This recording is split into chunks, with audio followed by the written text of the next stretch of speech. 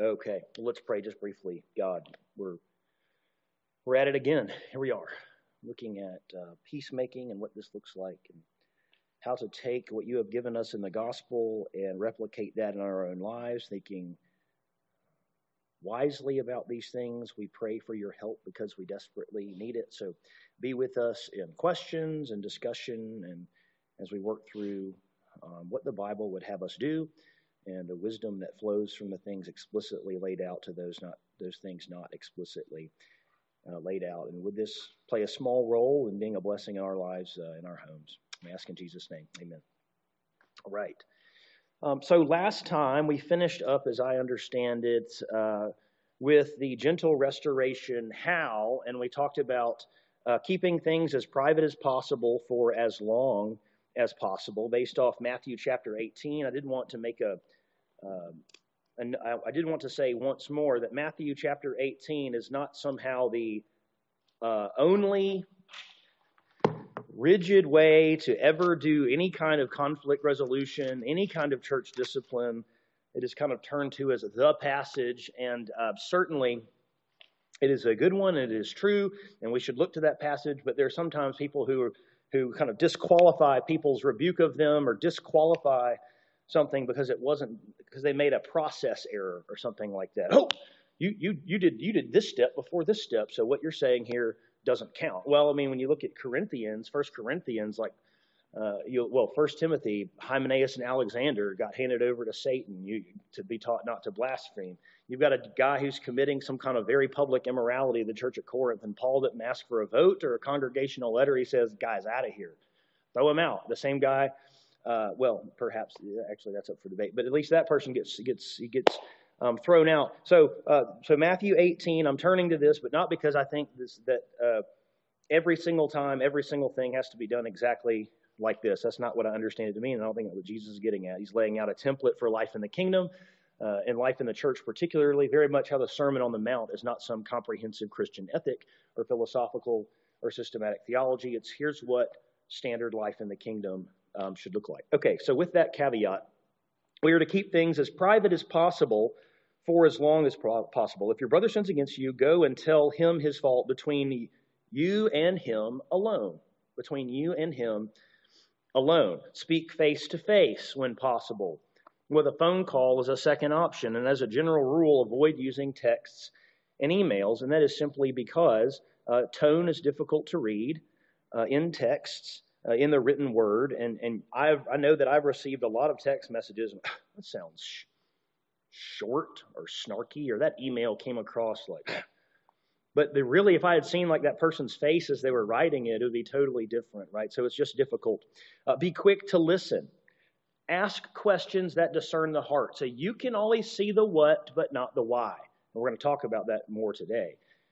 You can see the what happened, but you don't know exactly what they were trying to accomplish in that moment, why that happened. And so you can ask good, open-ended questions. And by the way, open-ended questions are the opposite, are contrasted with closed-ended questions, which are basically yes or no questions.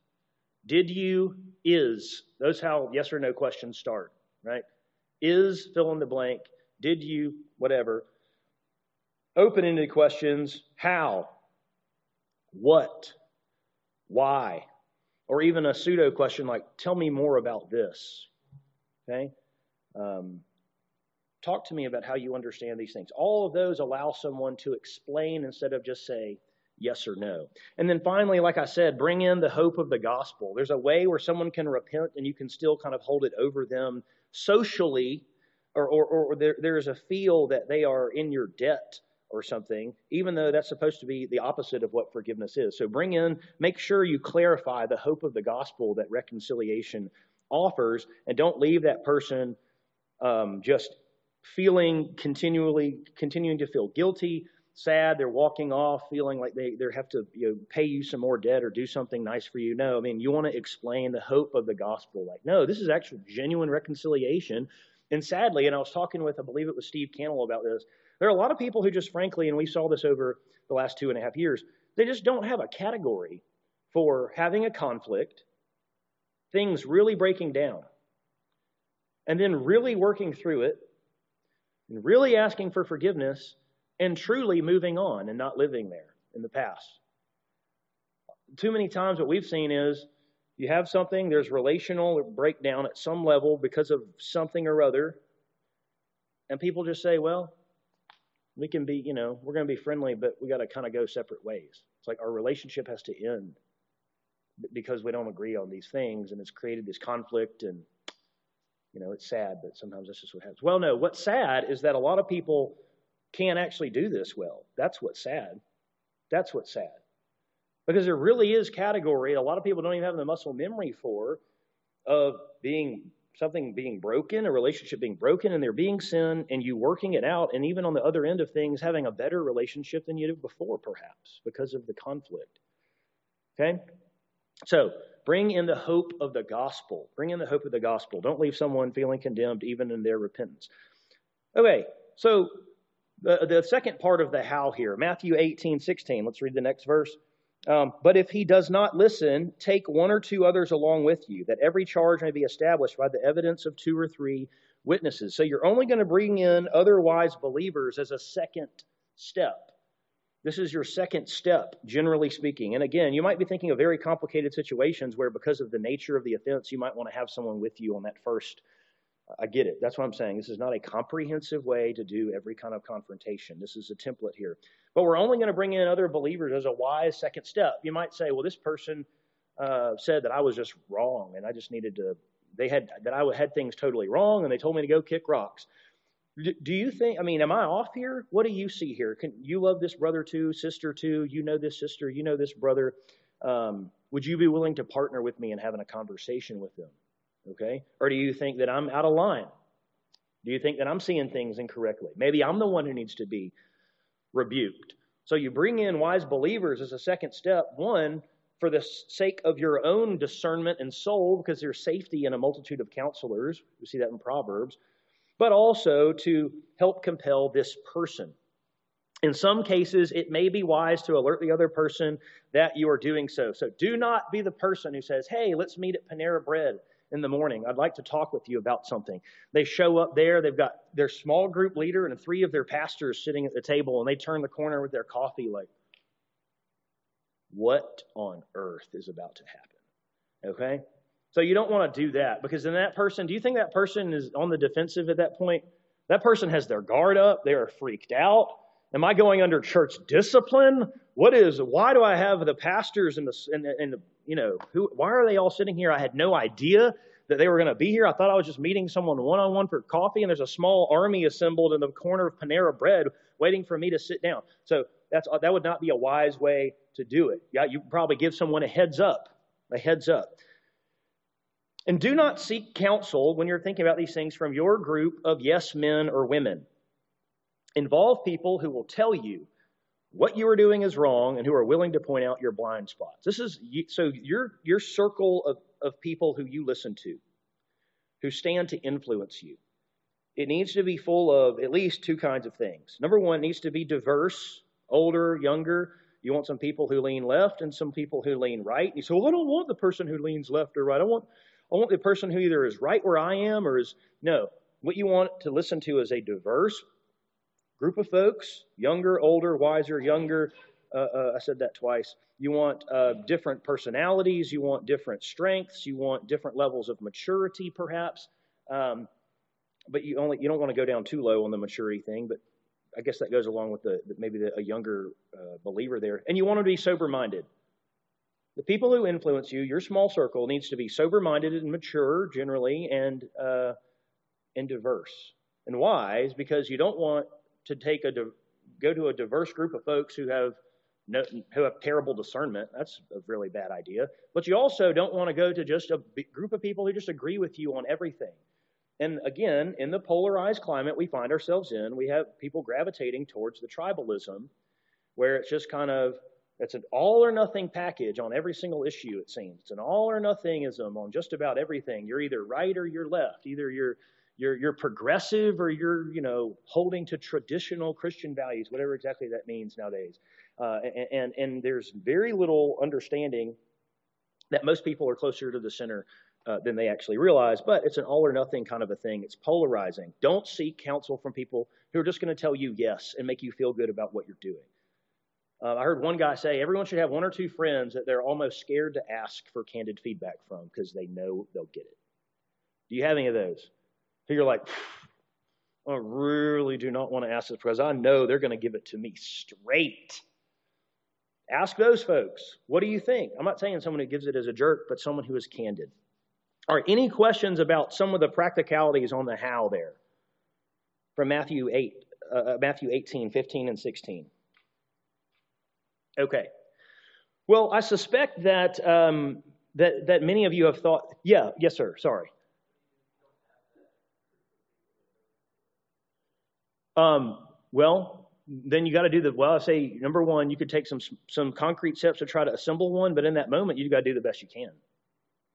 I mean, you got to work with what you've got. Do you have people that you could call who don't live near you? Do you have anyone?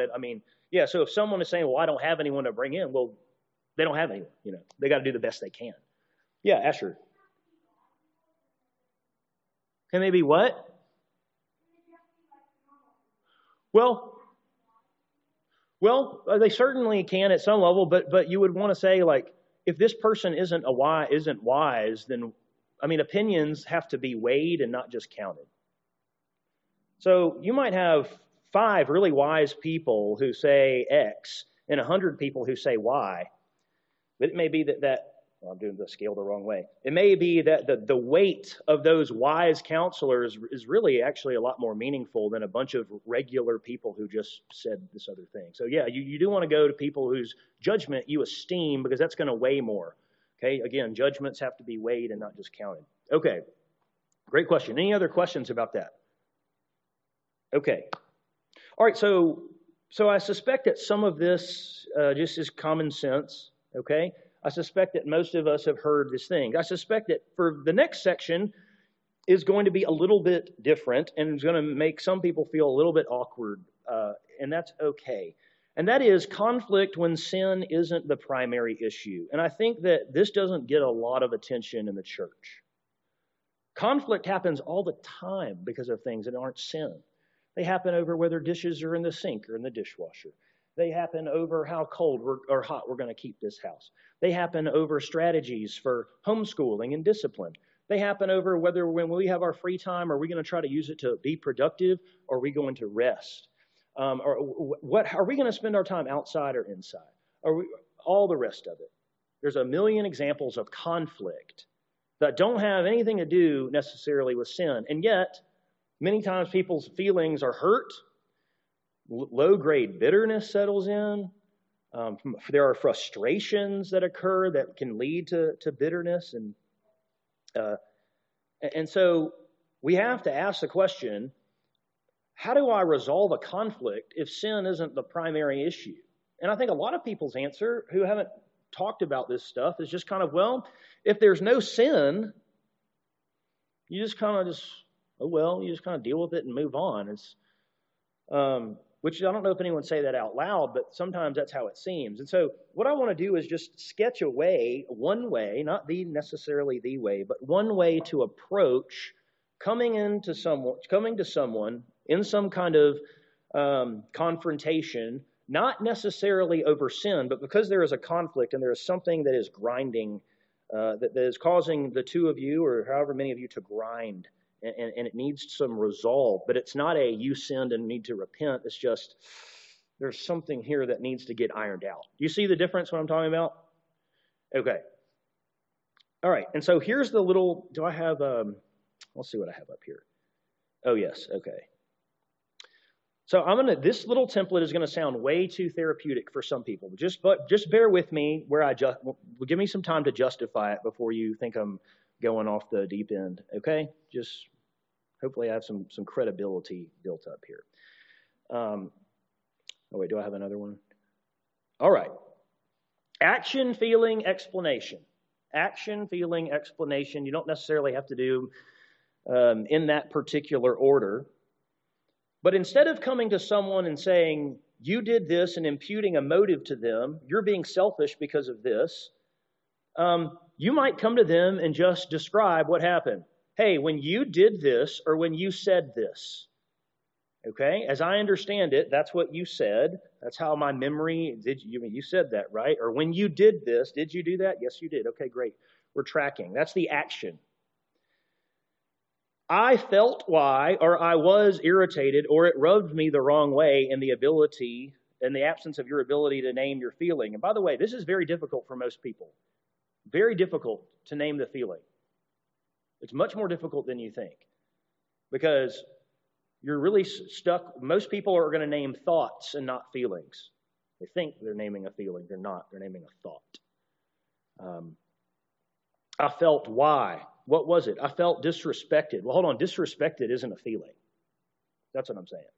I felt disrespected. I felt what? Hold on, wait. But again, that's not a feeling. So when you're disrespected, how do you feel? You gotta get me one layer deeper here. Now, it could just be that you are just frustrated, which is also not a feeling itself. But that is, in some cases, it's just pure frustration. It's just things aren't lining up. It's just I'm agitated because of these things. I'm not angry about it. I'm not sad about it. It's just frustrating. When Will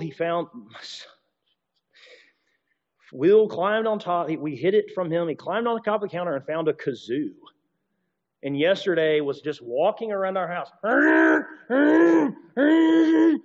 And he would come up to me with huge puffed cheeks and go, and just blow it. I was like, son, do you understand how obnoxious that is? It was just frustrating. I didn't have an emotion there. But anyways, so I want to challenge you to think through this. It's going to be more difficult than you actually think, than it sounds. When you did this, I felt why, not a thought, but a feeling. Because, and then you're going to give your explanation. And this gives an opportunity for you to be wrong about your interpretation of what has just happened or what was just said. When you did this, I felt why, because it seemed to me like you were that you were fill in the blank.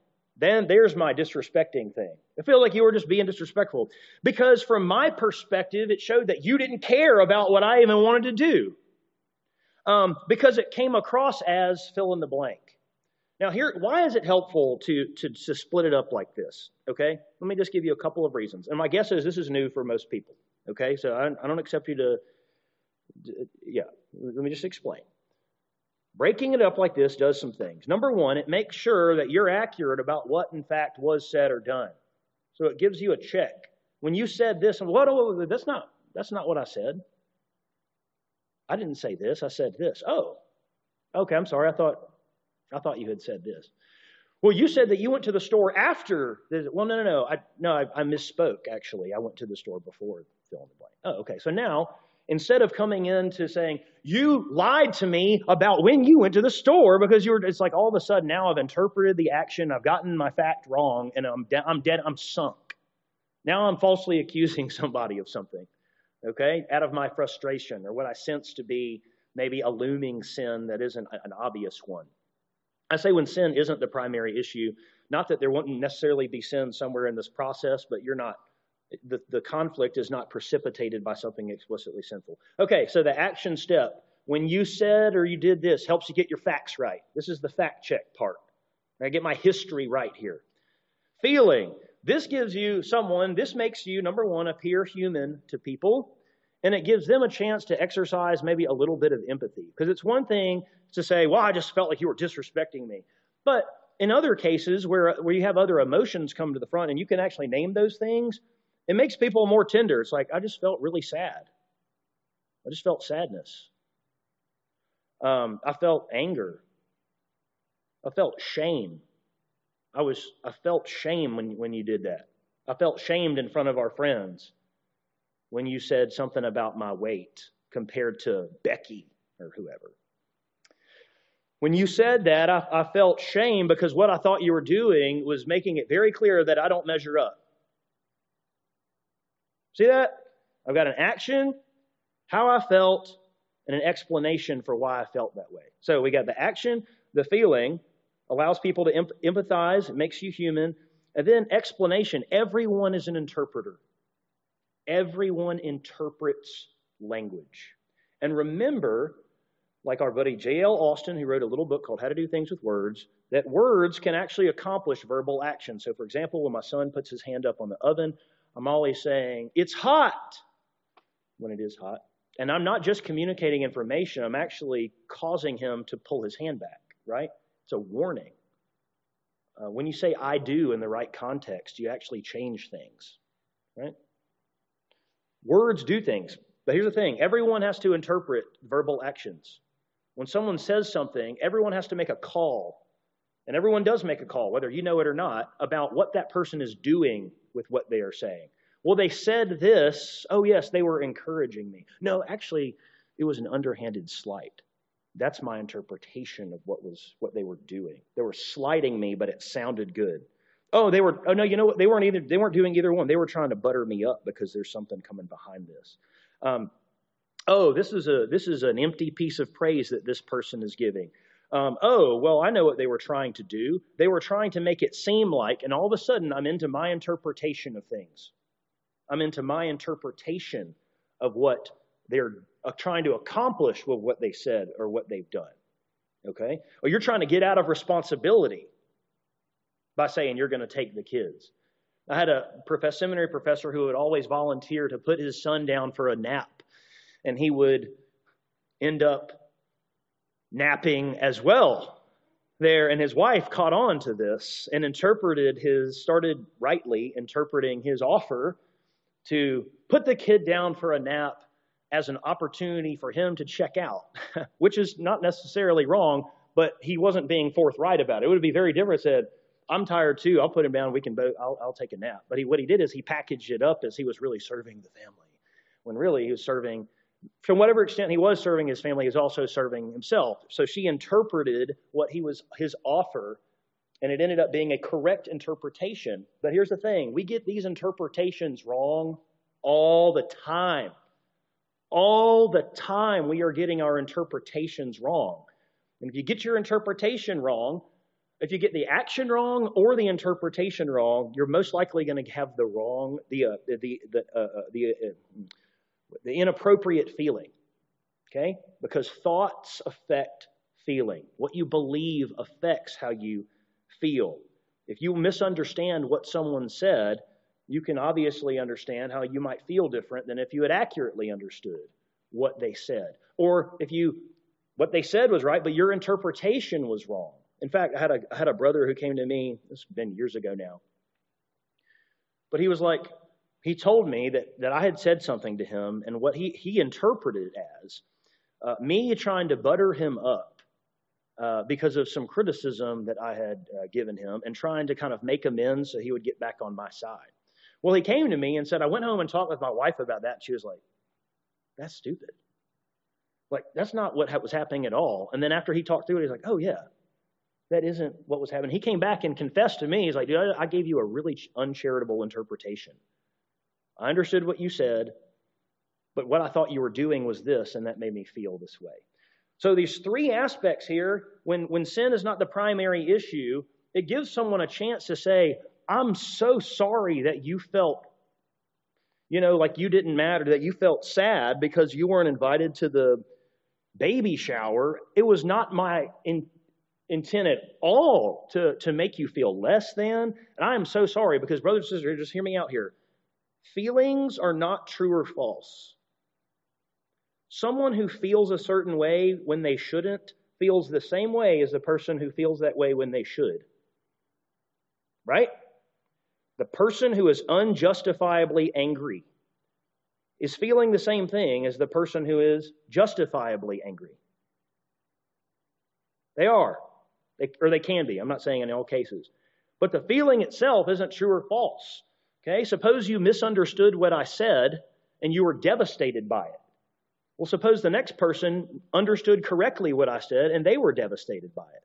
Those people both feel devastated, even though one person misunderstood me and shouldn't be, because they had a misinterpretation or they got the action step wrong here.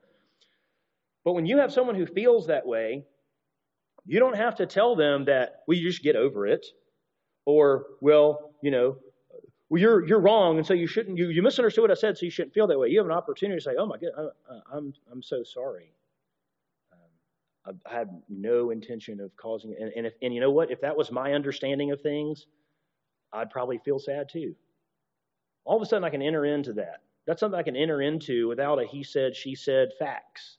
We may disagree on the facts, but I can still be sorry this person feels this way, and then perhaps try to explain what's actually going on. Okay, so I think that when we approach conflict, when sin is not the primary issue, if we break it down like this will help us challenge our own thoughts, think through our own feelings, and make sure we're accurately representing what people say, and then allow them an opportunity to say, you're getting this wrong. You're off. Here's why. Okay? So what questions might you have about this particular approach when sin is not the primary issue? Because notice in here, nothing is like, well, you sinned because verse whatever. All this is, it seemed to me kind of things, and just didn't sit well with me kind of things. What questions might you have about this? And then with the questions, let me also add, what do you think is, for you, if this is brand new to you, what do you think would be the most difficult part of this model right here? What do you think? I want to hear from a couple people.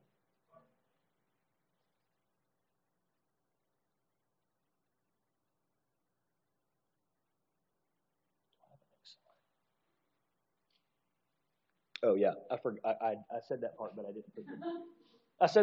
didn't put the bullet up there. Is that the case? Am I saying things correctly after I give my interpretation? Yeah, Asher.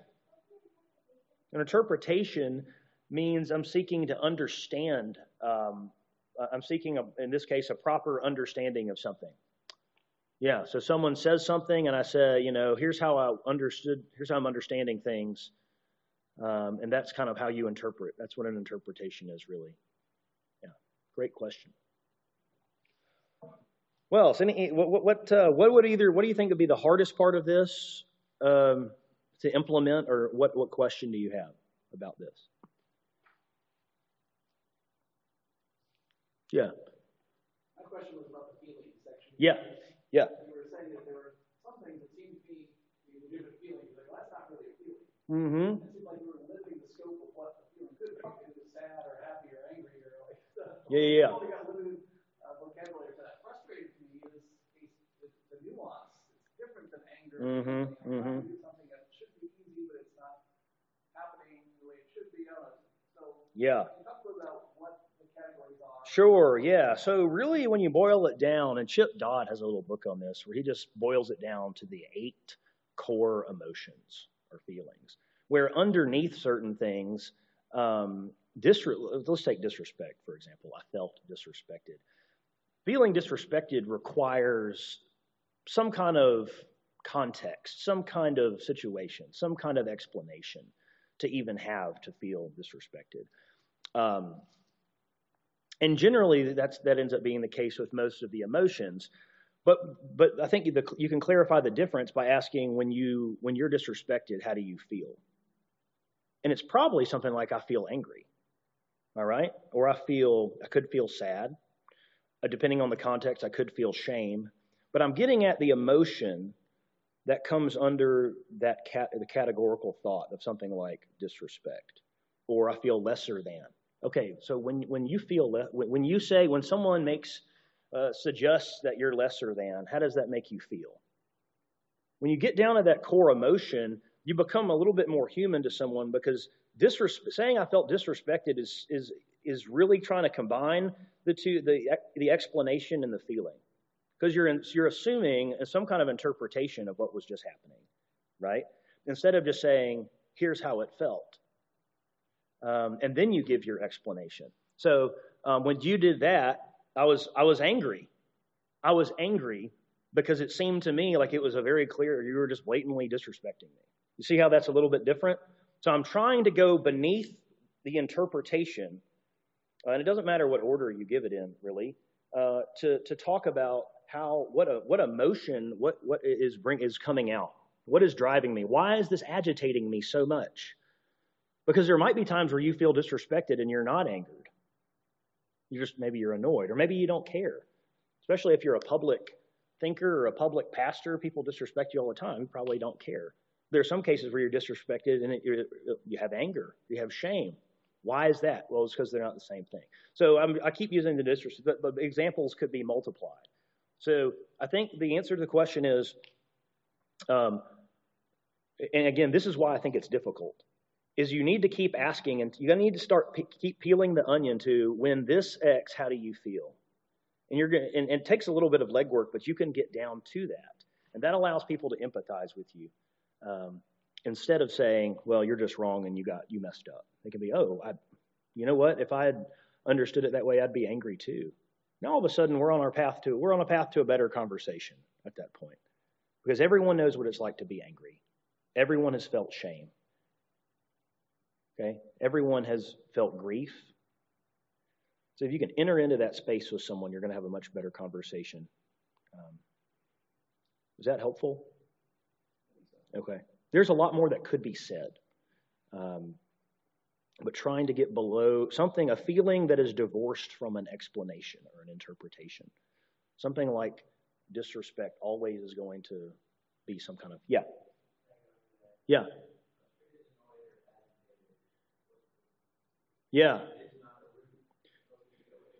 not necessarily. Because when you're just frustrated, like when I hear nails on a chalkboard, or something, I hear when they were doing construction outside my house, it was just so frustrating trying to take phone calls with a jackhammer going on in the background.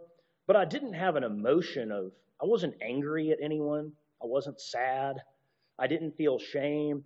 It was just that my desires were being frustrated.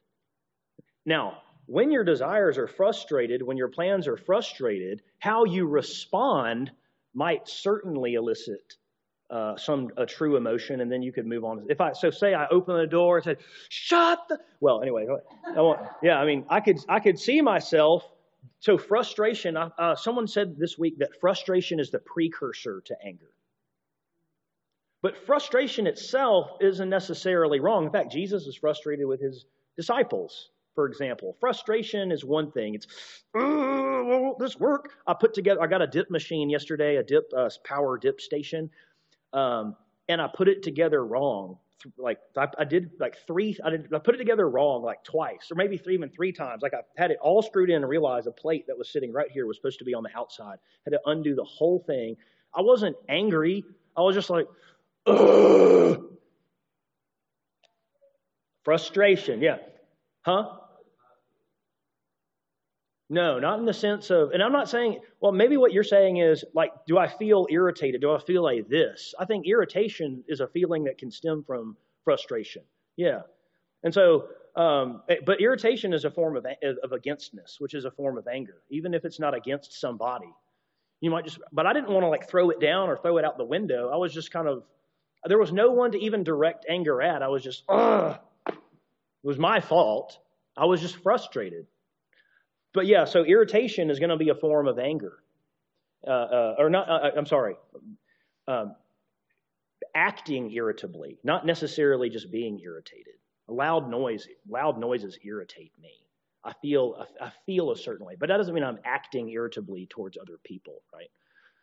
So I might not have this internal sense of shalom, and I might feel a bit agitated. Nothing is particularly wrong with that. And listen, I don't want to be the vocabulary or the emotions police here. I'm just trying to tease out that sometimes there are clear emotions that are under things, and sometimes it's just desires getting frustrated, and it just feels, and you don't have some deeper emotion there. And sometimes you do. Sometimes it can lead to irritation and anger, or sometimes it can just lead to more frustration where you just feel like this, and then it ends, and you move on with life. Is that helpful? Okay. Sometimes it isn't clear.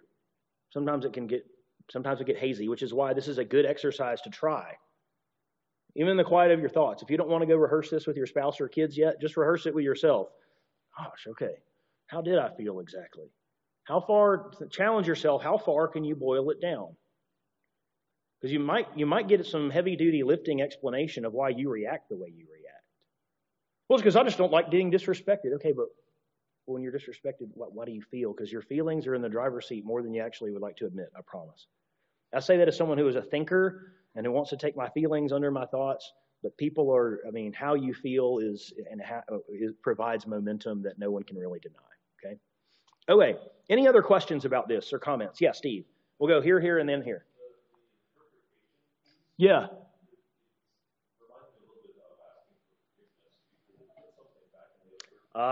Yes. Yes, yes. Yeah. Well, in my interpretation that was leading to the feeling, I could be, yeah. Yes. Yes. Yeah. Yeah.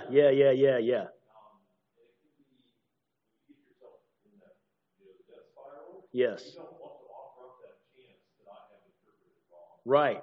Yeah, I'm an infallible interpreter. I'm like the Roman Catholic Church here. All right? What I say is what happened. You did this. When you said this, you were...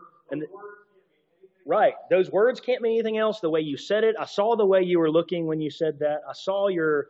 And so I give my nonverbal interpretation, my verbal interpretation. I wrap it all up, call it infallible, and then accuse someone of sin. And it's like, well, hold on. So anyway, I want to repeat this for the camera. What Steve was saying is that the explanation or interpretation point is kind of like asking for forgiveness, because in one sense, instead of sovereignly declaring something to be so, you're suggesting that it seems to me, it's my understanding that this, because I thought that this is the case, asking for clarification, it throws the ball back to them to say, is that in fact, am I getting things right here? You're giving them an opportunity to say, no, you're mistaken. And here's why. Oh, I didn't, or you know what? I did say that. And now as I'm running it back to my head, if I'm honest, I can understand how it came across. I'm playing it over in my head again, and then on second and third repeat here, I can see how it came across that way and why it would make you feel that way. I might even feel the same way. If I step back and I phrase it like this, or I'm not leaning over on the counter like this when I say it and like grunting. Is this better? Okay, yes, awesome. I appreciate that. That's how you're going to have a more helpful conversation here when sin is not directly at stake. Okay, really good. Yeah.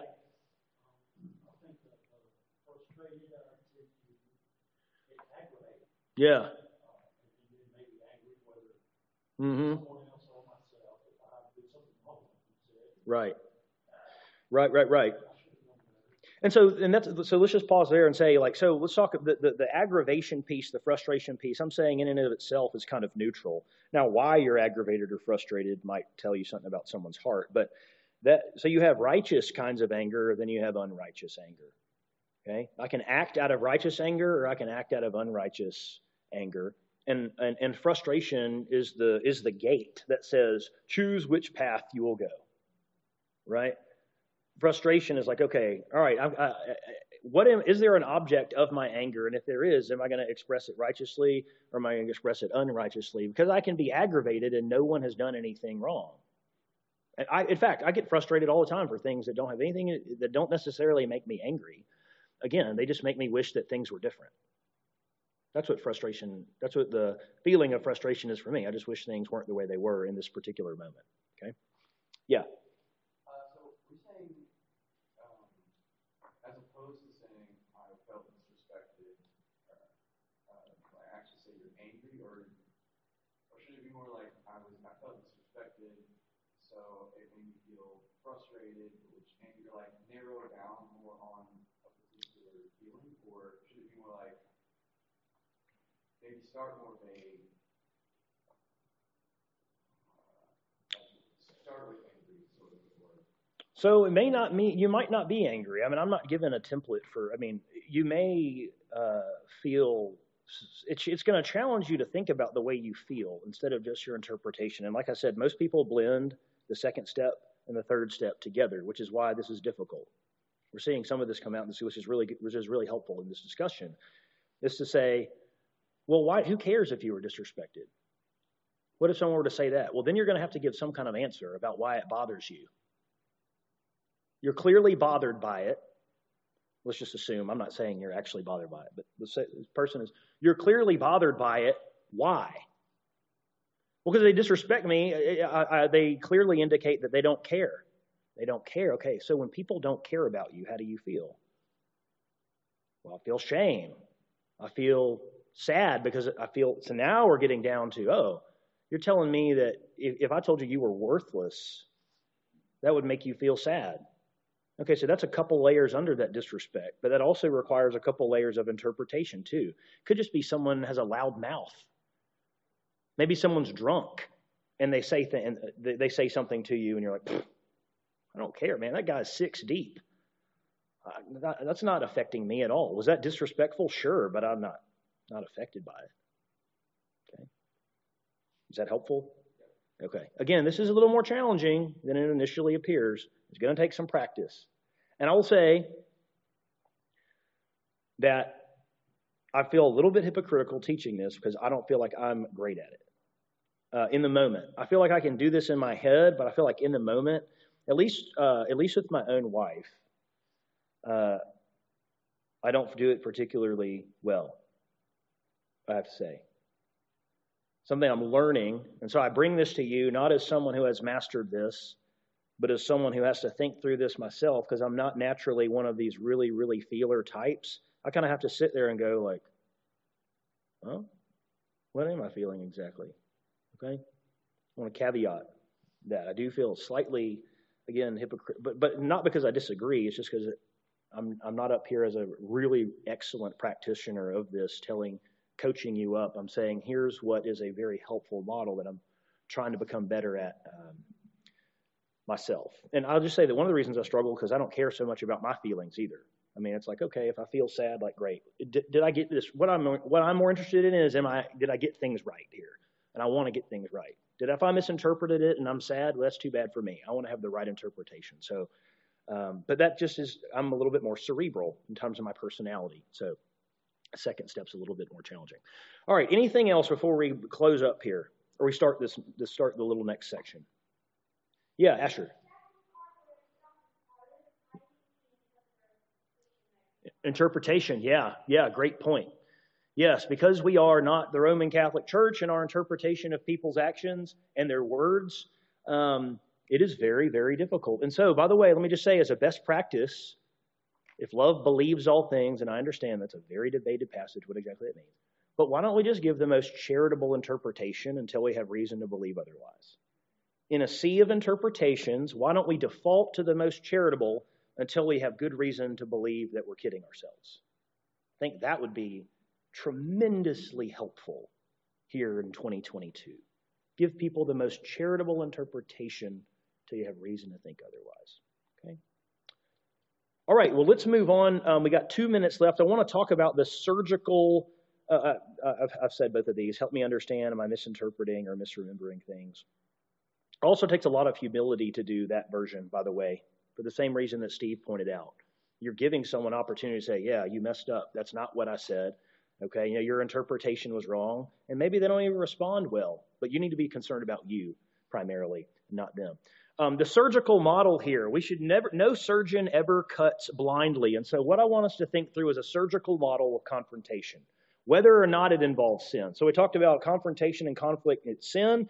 Conflict that doesn't involve sin, at least manifestly, directly, immediately, but still has caused conflict, and I laid out a different model for that. And now we're talking about, regardless of those two, how can I approach such things? The surgical model, never cut blindly. So one question I'm going to ask is, have I prayed for wisdom and acknowledged my need for God to help me as I prepare for and move forward with this confrontation? A surgeon is going to look at all sorts of charts. They're going to have all sorts of tests run. They're going to have thoughtfully considered these things. They might have consulted other doctors who are expert in a particular field if they're doing something that isn't routine. They are preparing for the surgery. They do not literally just walk in blindly and say, all right, hey, perform this brain surgery. Hey, there's a tumor somewhere, find it. No, that they have thoughtfully considered and prepared themselves for the moment. Is this the right time and context for surgery? Here we are at the movie theater. Let's cut somebody open. It's like, well, we have to consider context. Like, is this a wise context? Is this a good time to have this discussion? Here's this person falling apart because they had a terrible day at work. Just the time to confront them on their sin that I've been thoughtfully considering. Probably not. Are you considering the context? Are you considering the time? We are at 9:45. I went 2 minutes over last time. I'm not going to do it again. We will come back next time and finish up the surgical model. I want to challenge you. The challenge here is to think through, especially that progression when conflict isn't caused by sin, and get to your feeling. It's hard. I want to challenge you to do it. Y'all are all bright folks. You can all do it with me. Let's pray. God, we need your help because these are difficult things. And pray that some of these things are practically helpful, that help people have better conversations in their homes, that their relationships would be sweeter because of it. Bless us as we move into our next hour in Jesus' name. Amen.